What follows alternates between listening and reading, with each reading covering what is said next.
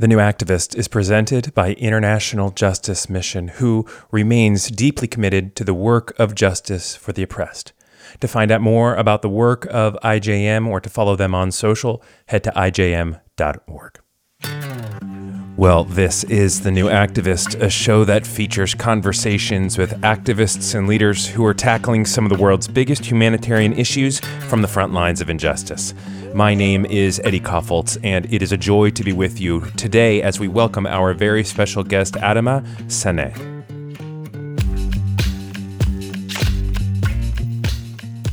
Adama is the co-founder and CEO of the Moleskine Foundation. This foundation is a nonprofit that was created in 2006.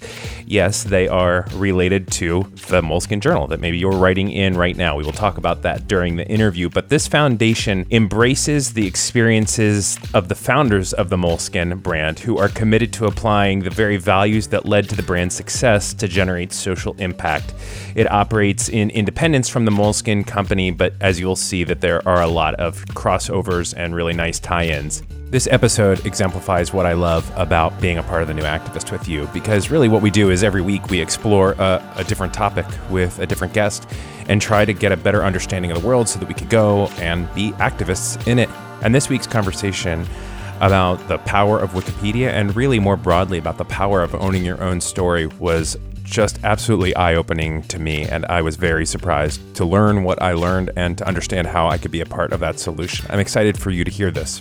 By the way, if you have any guests or topics that you would like to see covered on the show, we would love for you to let us know. The best way to do that would actually be to rate and review the show. So go in, review the show if you haven't yet, and in that review, let us know who we should be talking to, what we should be talking about. I would love to read those, and also those ratings and those comments help others find the show. So it is win-win, and I really appreciate it. Well, with no further ado, here is the conversation that I was privileged to have with Adama Sanneh.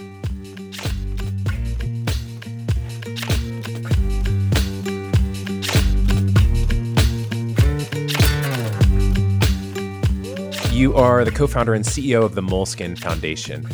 Is that connected to Moleskine, like the people who make the notebooks that I'm reading this question out of right now? Yeah, to a certain extent, because this is the Moleskine Foundation comes from a long story, and there's a long and old story that starts with people. Some of my other co-founders are some of the people who originally created the Moleskine brand. Among all of them, I need to mention our current president, Maria Sebregondi, who is also a co-founder of the foundation, but she's also the person who created the Moleskine concept. Interesting enough, when Maria created the Moleskine concept, she said from the beginning that she could have created a company or a foundation, already in the beginning, Mm-hmm. because the values and the ideas that are behind the Moleskine brand are the same one that somehow gave birth to the foundation. And I love to think about that, and I think it's a testimony of the uniqueness also of the Moleskine Foundation. I would say structure and the relation that we have with the company. But I think again, everything starts with people, because Maria, she's the co-founder. She was one of the original creator of Moleskine. She's a co-founder of the Moleskine Foundation. But above all, she's a poet. She's a writer. She's a woman of culture. And so everything somehow started from poetry. And out of that, then we can see some very tangible outcome of that. And one is the Moleskine brand and company and notebook that all of you know. And the other one, most recent, is the Moleskine Foundation that really want to create impact in the space of creativity and social change. Got it. That makes sense. So can you give me a little bit more of like what the foundation practically is working on right now and what's the mission of it? When we created the Moleskine Foundation, we started from a very naive question, and maybe also a little bit marketing oriented question. And the original question was, can creativity change the world? And from this naive question really sparked a number of very interesting conversation, because the point is, we started asking, what is creativity for real? And how can affect change in a tangible way? And out of the number of researcher and discussions, basically we created the Moleskine Foundation mission that is connected to this idea of creativity for social change. We pursue a mission of creativity for social change. That means that we want to inspire, encourage, and connect young people from all over the world, but with a strong focus on marginalized communities, to transform themselves and their communities through creativity. And we do this with very concrete, unconventional educational initiatives that aim at fostering four main skills in youth. That is critical thinking, creative doing, lifelong learning, and a change making approach. And we strongly believe that those are the skills to somehow build and inspire a new generation of creative thinkers and doers that are the one who's going to help all of us to reduce inequalities and build our collective future. So the way that right now those are being expressed is what you all are calling your initiatives, and the initiatives progress over time. And it seems like there's a stopping point to some of them at some point. And currently there are four that you have, and one of them that I was particularly drawn to was called the Wiki Africa Education Initiative. Would you introduce that initiative to us and tell us what the foundation is trying to do there? As I said, the Moleskine Foundation is all about creativity, Yeah. but creativity, it's we can say that is a function of knowledge. Creativity is not about just, sometimes there is this misconception that creativity is only about being a little bit artistic, a little bit, a little bit out there, but it's not at all. Creativity is very concrete. And if you don't know about yourself, if you don't know about your environment, it's very hard to be creative. When we look at the African continent, and in this case, I'm saying the African continent in a loose way, in almost like in a metaphorical way. But if we think about that space, and we look at about the level of misconception, the lack of knowledge that exists about the continent online, we see that there is a gap that needs to be filled. When we had the intuition to create the Wiki Africa Education Initiative, we look at Wikipedia as an incredible space where the sum of the human knowledge can be somehow accessible. And these are some of the incredible success that Wiki has been able to reach in the past years. But when we look about Africa, the quantity and quality of information was extremely, there was basically almost no presence. I can give you a lot of data, but just to give you one, at the moment, there are more information about the city of Paris than about the entire African continent aligned. Whoa. This is normally like the part where you say, oh, okay, now I understand why this is urgent. I Yeah, understand. yeah, yeah. No, absolutely. I mean, it's a shocking statistic, but and I have so many questions, but why is that? How can it be? Well, when you look at Wiki, the way it is built, Wiki is an open source process, and it's an open source platform. And the beauty of an open source platform is that it really theoretically allow everybody to contribute to it. But the dark side sometimes of an open source platform is that they tend to reflect the power structure of the world.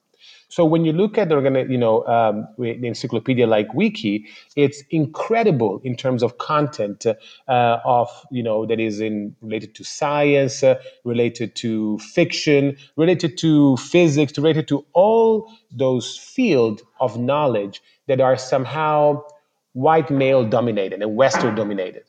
And there is like quite a strong lack of knowledge in terms of minorities, in terms of women centric subjects, and also like knowledge that are connected to the south of the world.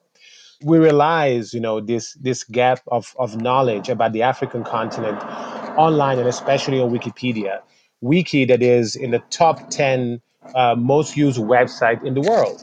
And so we see there an incredible opportunity to use this platform and to contribute to this platform to really somehow try to rebalance the gap that exists. Because And again, this has a strong connection with creativity because when you don't see yourself reflected online, where there is non knowledge about your environment, your identity, your background, your history, and you're not feeling empowered to do so, then there is a direct connection with the complexity of really become creative being and creative citizens and change makers in your own society. So basically, in a nutshell, what we try to do with Wiki Africa Education is to encourage young people from the continent and the diaspora, generally speaking, African language speakers, to transform themselves from passive knowledge consumers into active knowledge producers. And within this passage, there is an element of self empowerment of the things that you can do through knowledge and through culture by putting more information on Wiki. But by doing so, you're not only, again, transforming yourself, you're not only developing yourself, you are also contributing to your community in a large way. I'll give you a very quick and concrete example. We recently were in South Africa with one of our closest partners, that is Constitution Hill in Johannesburg. Constitution Hill is the museum complex connected to the Constitutional Court in South Africa. And with them, we created what we call an Afro curation. So, an event where young people, in that case, more than 200, 250, came on site and had a beautiful discussion around the history of the Constitution. They had the chance to be exposed with some of the most incredible heroes and protagonists of the fight against apartheid. And once they were all pumped up and inspired about their stories, we asked them, okay, now what you learn, put it on Wiki. And so the second half of the day was really about these young people to start writing Wikipedia entries in their own language, isiZulu, isiXhosa, Venda, etc. And then they wrote those entries in that day. Now, in only one day, more than 250 articles were uploaded on Wiki in six different South African languages. The beautiful thing is that these kids, these young people, really kind of brought together this element of creativity, knowledge, and activism. Because at the moment, if you put a Wikipedia entries in African language, it's really an element of activism. And not only that, in the following couple of months, those entries were read more than 250,000 times. Wow. So you see how like the connection with their activity and the interest of a global level of the community kind of got together. So that's somehow is really what we mean in our mission when we say we want to inspire and connect and encourage young people to transform themselves through creativity, through culture, leveraging technology, and transforming their communities. Yeah. On a very practical level, and I appreciate all of that backstory on it. If I went on Wikipedia right now and tried to edit it, there's a 99% chance my edit is demolished within a minute. I mean, the Wikipedia community is very intense about making sure that their information is peer reviewed immediately, quickly. Was there any pushback to when they would upload an article or upload a translation to that kind of Wikipedia phenomenon? You're absolutely right. This is the Wikipedia community are is very particular about that, and rightly so, because this is a voluntary endeavor. So without the rigor of the volunteers, Wikipedia would be in a completely different space right now. And so we had situation in which the articles were changed or they were deleted. But I also have to say that we are focusing strongly on African languages.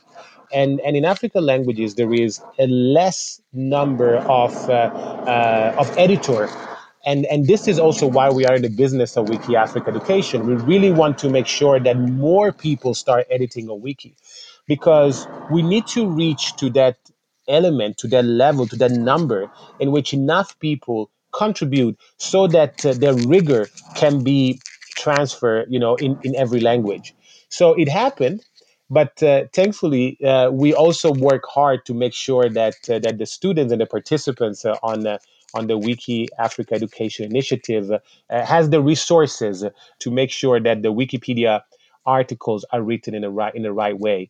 That's why we spend honestly a lot of resources and time to make sure to do an introductory course for these young people on how to use Wikipedia, on the principles of Wikipedia, so that we can minimize that element of entries be deleted.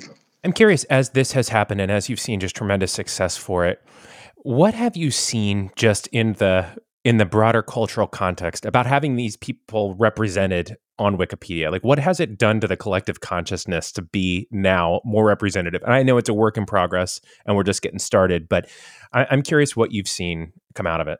So let me give you two example, two stories. One is in the process of making it happen, and then there's some of the outcome, because I'm very keen every time to say that we are a culture organization. And the reason why I'm saying this is because we take some of the cultural practices and we try to bring it into a social development space. And when we do this, we really focus on process. Process counts as much as output, if not more. And what we observe, for example, in the process of being part of the Wiki Africa Education, you see that there are some dynamics that were completely unexpected. Some of the most beautiful one is a story of this young man named Perry, and he's a young man from Johannesburg. He's a isiZulu speaker. And when he started writing an article about COVID-19, because we run a campaign to write Wikipedia articles in African language for COVID-19, he realized that, yes, he speaks Zulu, but he writes Zulu not that right, not that well. So the things that happened was that he started engaging with the mother. And then the mother started engaging with the grandmother. And so suddenly, writing a Wikipedia article was becoming a sort of transgenerational project. And the wealth and richness of the conversation and the exchange that happened within that family, within this three generation, in their own mother tongue, was absolutely invaluable. And so this is something, for example, that we really couldn't anticipate to a certain extent. But we then saw the type of feedback that even Perry was giving us has how he completely rediscovered his own language, where the mother kind of refresh the importance of it in their own life and to build their identity, and especially for Perry as a young man. So this is to me is one of the stories that I always like to tell. But also, there's another story. Is one of the first Wiki Africa workshop that we run some years back in a township called Sakane. When we arrived, we were in front of these young kids, and they were, we showed them the workshop leader was smart enough, and she showed them the Wikipedia entries of Soweto. That is very well written. There's a lot of picture because obviously Nelson Mandela, Desmond Tutu, so people contribute to that entry. And then right after, she showed them the Wikipedia entries of Tsakane, and there was literally one line: Tsakane is a township in South Africa. That's it. And I still remember there was one kid in the back of the class who raised his hands and he said, "This is embarrassing." And I said, "Okay, well, what are you going to do about it?" And in that day, they learned about Wikipedia, and now if you Google Sakane, the Wikipedia entry that you see is the Wikipedia entry that these young people, these young student wrote in, and the level of proudness and the level of also knowledge and experience that we really understood that they are the one who can do something. There is a gap, and they are empowered through technology and through their own willingness to do it. It really was a change maker.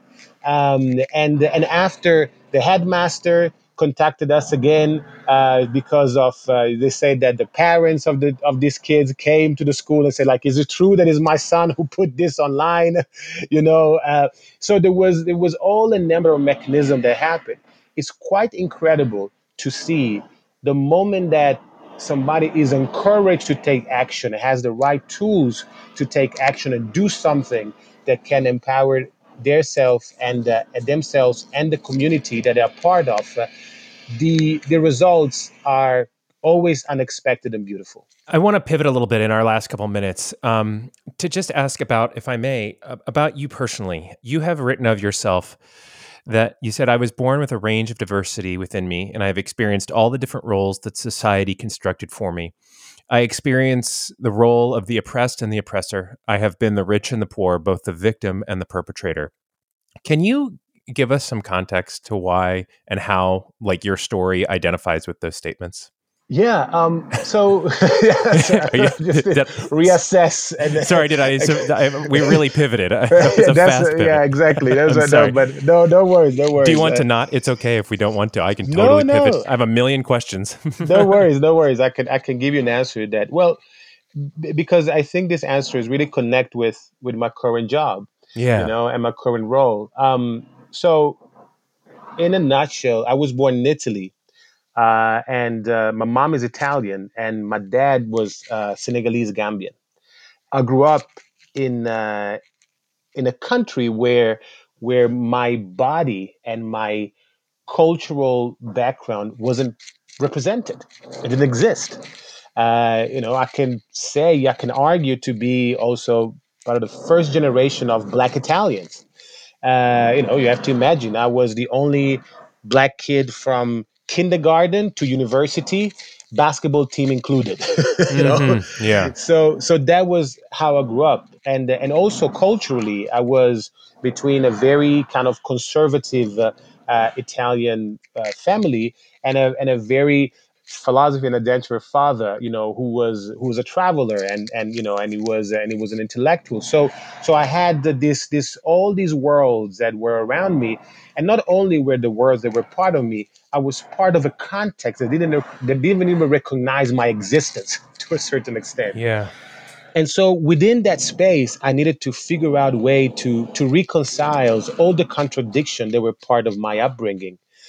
And so I tried to find them in different ways, in different venues. I used to work in international development. I used to work in emergency relief. I went back to the continent, first in East Africa, then to West Africa, to kind of try to find myself while I was trying to help whoever was around me. But at a certain point, I really realized that the tools that I was using and the way that I was approaching these things by finding solution to this contradiction that were part of my life outside of me couldn't really work. And so that's when I somehow got really into the cultural space and the art space, because in my case I really needed to build language to start an introspective journey, to learn about myself, and to do so, the cultural and the artistic space were the space where I could exist and I could form myself to a certain extent.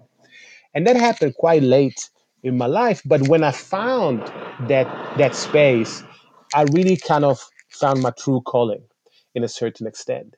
And that's how now I find myself somehow into leading the Moleskine Foundation, because ultimately the Moleskine Foundation is about that. And that's somehow what our programs and our activities and our energies and resources are there for. Something that I always want to say about the organization, the foundation, is that we have no solution to provide. You Yeah. know, the only thing that we believe into is that we want to make sure that as many people as possible, as many young people as possible, has enough access to tools that might allow themselves to find the solution that they need. And also, we want to support the creation of spaces where criticality and imagination can occur. Then things will happen. So we're very much aware of where our mandate starts, but especially where our mandate stops. We have total trust in each other and in this generation, that once you create that space or you try to facilitate that space, each one of us in his own capacity will do the work. I feel like there is something just, and you've begun to illuminate it, but we've asked a couple of people this on the show throughout the years. But there is some connection between a fresh Moleskin journal, right, that's sitting there full of untapped creativity. It's beckoning you to fill its pages, right? And the work that the foundation is doing. What is the connection in your mind between creativity and activism? Creativity and activism are extremely close. I can even say that there is no activism without creativity. Sometimes the etymologies of words allow us and illuminate and enlighten our path and our thinking path. If you look at the etymology of creativity, I don't know if you ever look it up, but creativity comes from the Sanskrit uh, kar, and kar means to make, to do, to act. It's a very concrete action. Is a subset, is a specifically subset of the verb to do, right? And it's not only that. Creativity is also connected to the idea of Kronos, that it was the original god in Greek mythology, and so it's connected to the idea of generating, of creating.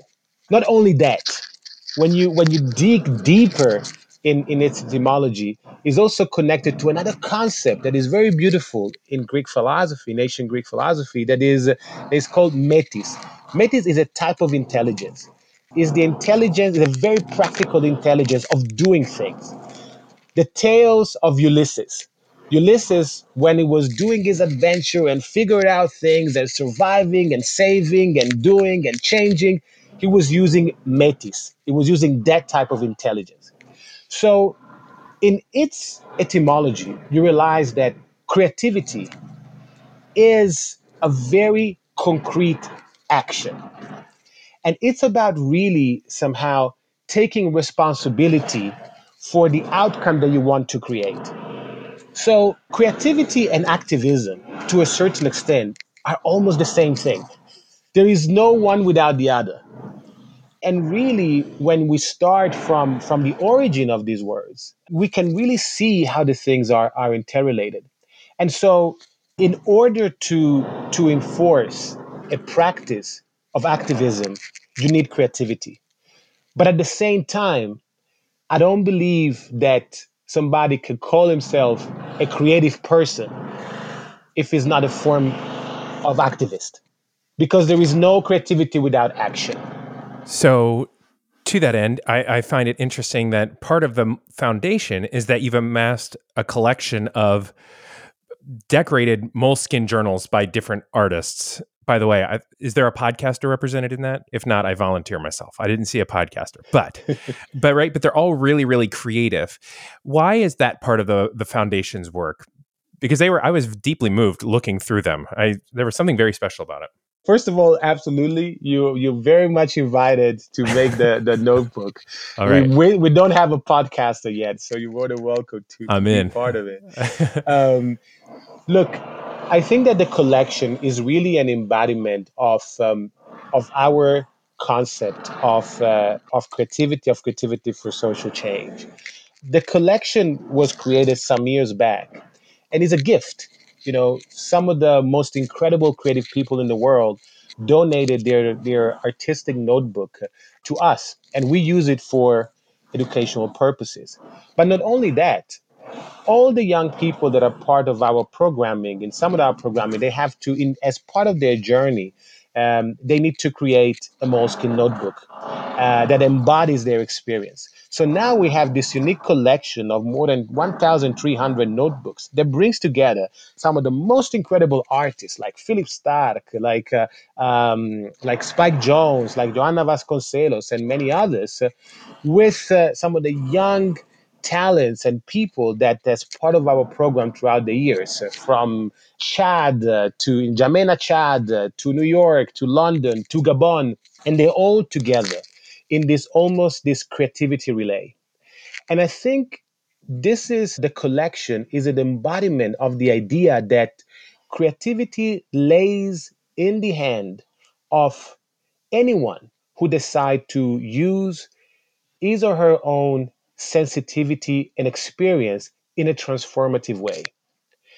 And there is no better physical representation of this idea, than in this collection. That makes a lot of sense. I would urge people to go and look through and spend time reading through those, because the answer that you just gave is really illuminated as you begin to spend time, and you can virtually go through and look at all of them. Last thing, what can people do stateside to participate in both the work of the Moleskine Foundation as well as the Wiki Africa Education Initiative? On one side, please, follow us. Yeah. We trying to, work hard to try to showcase the things that we do. We also launch now a publication. It's called Folios. You can find it online on our website and our Instagram a page. And we also just launched a podcast that is called Creativity Pioneers Podcast. And there we speak. I get into conversation with people who we believe they embody this idea of creativity for social change, and it just want to be a moment of inspiration, so that each one of us who perceive themselves or want to start a journey of this idea of creativity and pioneering creativity, unique and activist way, can have in order to find new inspiration, new tools, and new language that maybe can be very practical for their own life. So please listen to the podcast, follow us on our social media, because more and more we're trying to also have online experiences. Starting with Wiki Africa, last year we launched a campaign online. It was called "The Solution Will Not Be Televised," where we asked to African language speakers to help us translated entries about COVID-19 in African languages. That was very successful and very exciting. And so we always have call to action like that to really figure out a ways to somehow build new opportunities and build somehow elements for the collectivity. So I would say just stay tuned. We're going to come up with something new, and let us know what do you see that works, that doesn't work with our work. We're always very open to hear about that. And just like that, the drilling has ended in perfect timing for us to stop recording.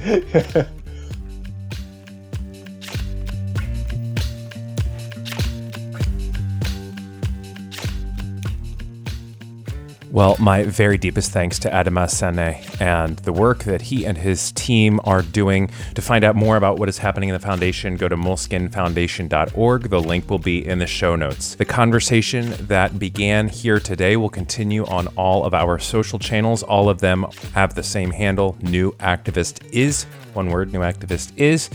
And a big thanks to Propaganda, who scored today's episode. All things Propaganda, music, merch, coffee, everything can be found at prophiphop.com. Today's show was produced by Christina Gore. It was hosted and directed by me, with additional editing by Chad Michael Snavely. And with that, we go back into the world. On behalf of Adama Sanneh, as well as my colleagues at International Justice Mission, I am Eddie Kaufholz. Take care, friends.